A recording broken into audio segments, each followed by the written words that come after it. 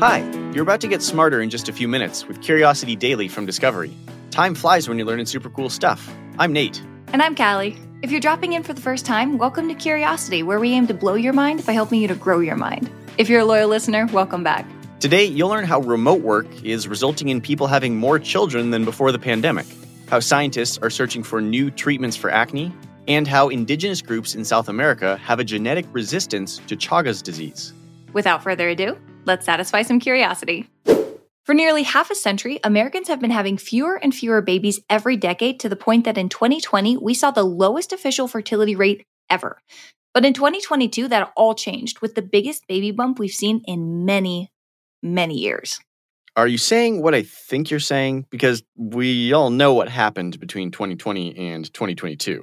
Oh, you guessed it. We were all just watching House of the Dragon. Yeah. That was it. Exactly. No. Okay. But jokes aside, the real reason we were all staying inside was because of, you probably figured it out, the COVID-19 pandemic. Okay, on one hand, it makes sense. Everybody was locked down inside, struggling to find something to do. But if you were locked down with a partner, you were locked down together. So is this just going to be a one-off fluke, a one-time bump in the fertility graph? Honestly, it might not be. See, over the course of the pandemic, there's been a new development in place that has flourished even long after the end of global lockdowns, and that's remote work. And a new study by economist Adam Ozimek and demographer Lyman Stone puts forth the theory that remote work is making it easier for couples to become parents and for parents to have more children. Okay, so how did they come to this as their conclusion? They looked at survey data of 3,000 American women collected by the Demographic Intelligence Family Survey. And this survey was meant to assess the state of reproductive intentions and fertility outlook in America. Basically, who's having kids or not and why or why not. And the first thing they realized is that unmarried remote workers were significantly more likely to plan on getting married in the next year compared to previous years. Now, they don't know why, since all they have is basic information on the women, but they have a theory that it's because remote workers are now able to relocate a lot easier than other workers, which makes people interested in marriage able to move closer to a potential spouse. Yeah, okay, that all makes sense. But what about whether those women even want to get pregnant, or if they already are? Well, that was the next part of the study. It's a good question to ask when trying to figure out fertility outlooks because respondents in these studies usually have a clear idea of whether or not they want to get pregnant. And they found that remote workers were indeed more likely to be pregnant or trying, but interestingly, it wasn't by a significant amount. Then why would remote work explain the baby bump? Because the picture becomes a lot clearer when we talk about remote work in the context of finances. So to be clear, I'm not saying wealthier women are skewing the data. Wealthy women are more likely to have kids than before, but what is interesting is that if we consider women who stated that remote work managed to make their financial situation better, the numbers begin to skyrocket. Those women are actually over 10% more likely than other women to report being pregnant or trying to be if they work remotely. This is really interesting. I thought I had heard somewhere, though, that fertility rates were dropping because people didn't want to have kids. Yeah, okay, some studies have made that correlation, but other research is now saying the opposite. American women actually have fewer kids than they want, meaning that if Ozimek and Stone's study is correct, then remote work is very subtly changing life in a way that women can start having a family more comfortably if they want. In fact, the biggest connection between remote work and fertility in the study was found in older women who already had at least one child. The authors basically concluded that even if remote work isn't necessarily a trigger for women to have kids, it seems like it helped older moms balance the competing demands of work and family. I'm starting to think that we're only now just scratching the surface on how remote work is changing the world. I would absolutely agree with that. And other countries are seeing return to office rates climb to 75% or more, but in parts of the US, we're seeing office occupancy rates below 50%. This is having huge effects on everything from less of a need for public transport to lower demand for real estate, all while Americans are trending towards buying bigger homes to make home offices and gyms and maybe even nurseries. Because if you combine this with a more comfortable ability to work wherever you want and sometimes whenever you want, that's the perfect recipe for another baby boom. I don't mean to alarm you, but there is a brutal, potentially disfiguring condition sweeping the globe. And the worst part is at some point it could affect the majority of the Earth's population. Okay, I thought you said you didn't want to alarm me because you failed horribly. I'm talking about acne. Oh my gosh. Okay. So despite the trauma of my teenage years kind of rushing back right now, I actually feel a little better. Why is acne in the news? Because a research team from Yale, led by Dr. Christopher Bunnick, an associate professor of dermatology, were faced with a burning question. Why do some antibiotics work better to treat acne than others? And it seems like a small question, but believe it or not, it has massive implications that could affect how we treat other conditions as well. Okay. Consider my curiosity picked. I think you mean peaked? Okay, it was supposed to be an acne pun. Oh my gosh. Okay, well, moving on. Fair enough. Before I tell you about the study, let's have a quick little crash course in acne itself. With more than 3 million new cases a year, acne is the most common skin condition in the United States and probably the world. That's according to the American Academy of Dermatology. To really understand how acne is caused, you'd need a degree in biology, to be honest. But to boil it all down... Boil? Behave. So to put it simply, a buildup of bacteria causes inflammation, which causes... acne. Spot on. Why do you get to make the puns and I don't? Sorry. Anyway, the lesions, you might know them as zits or pimples, can be painful, and I probably don't need to describe them because just about everybody knows what they feel like. And that's one reason this is such an important field of study. By some estimates, acne will affect nearly 85% of adolescents and young adults.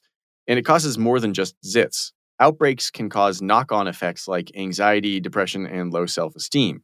If you know anyone that suffers from severe acne, you'll know that it deeply affects their day-to-day life.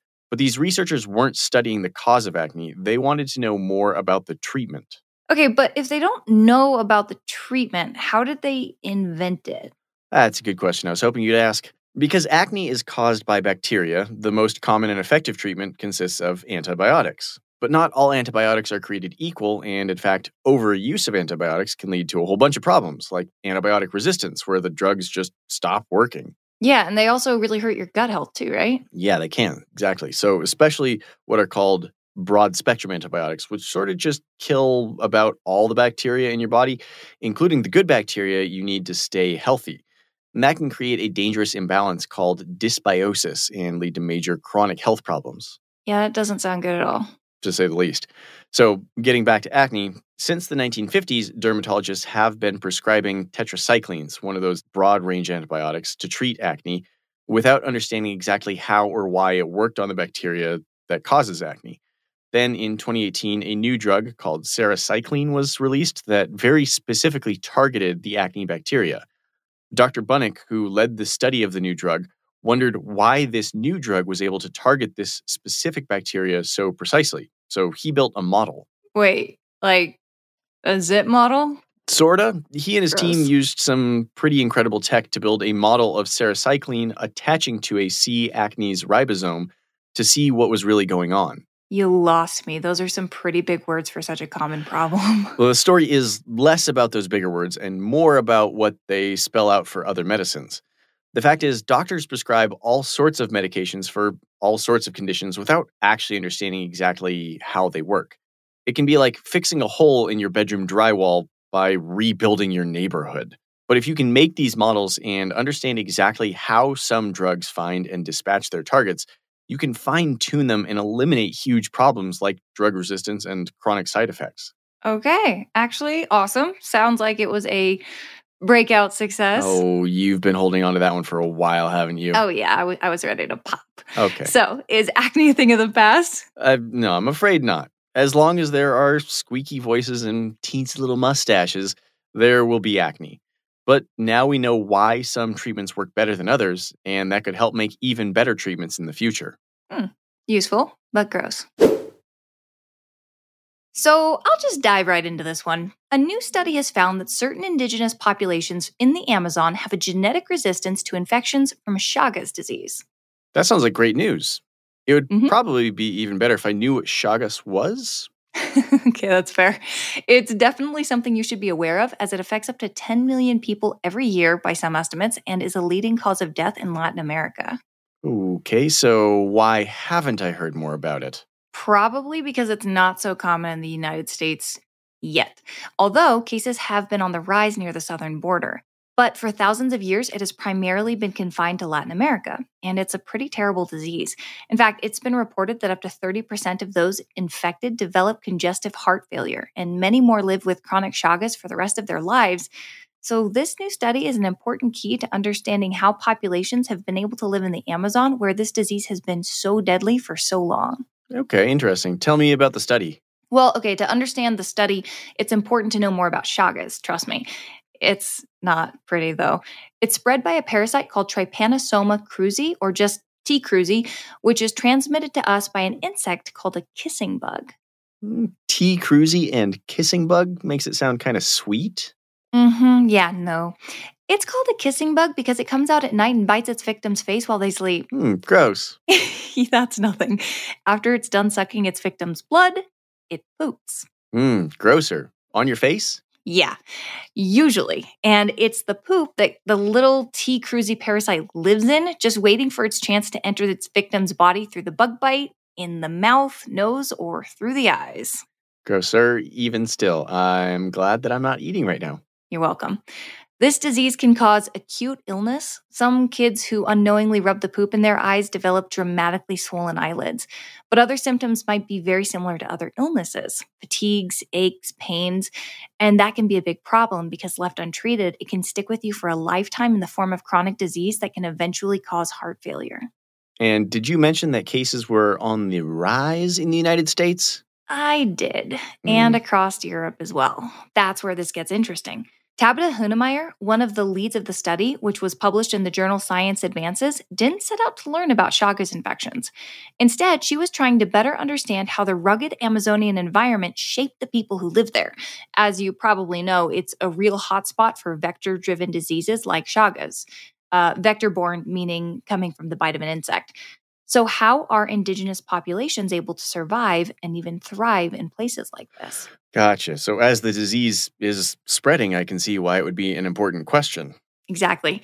Hunemeyer is a population geneticist at the University of Sao Paulo and the Institute of Evolutionary Biology, so she was looking at genes. And by analyzing genomic data from individuals across 19 different indigenous groups throughout the Amazon, she and her team found that mutations in these populations around 7,500 years ago made some individuals genetically resistant to infections from Chagas. And then, of course, natural selection set in. And it turns out that this was around the same time that many of these indigenous groups split off from other populations around the Andes, populations that do not have this Chagas resistance. So the parasite didn't just cause a disease, it caused natural selection. Yeah, and these findings can help researchers understand the disease and find treatments and maybe one day, a cure. Let's recap what we learned today to wrap up. There's a good chance we might be entering into another baby boom after decades of plummeting fertility rates, and it's all because of remote work schedules. New research has found a correlation between women's likeliness to conceive in a remote lifestyle, with some numbers being up to 10% higher than their in-person peers. It seems that remote work might actually be allowing women who want to have kids the freedom to do so. Researchers are trying to figure out how to cure severe acne without overprescribing antibiotics. And they might be onto something. Through building a ZIT model, scientists are able to not only search for a cure for acne, but they're able to compare their research to other diseases. Chagas disease affects up to 10 million people per year in Latin America, but research has found that indigenous groups in the Amazon have a genetic immunity to the disease, meaning that hopefully Chagas will become something of the past. Curiosity Daily is produced by Wheelhouse DNA for Discovery. You can follow our show wherever you get your podcasts, and we would love it if you could take a second to leave us a 5-star review on Apple Podcasts.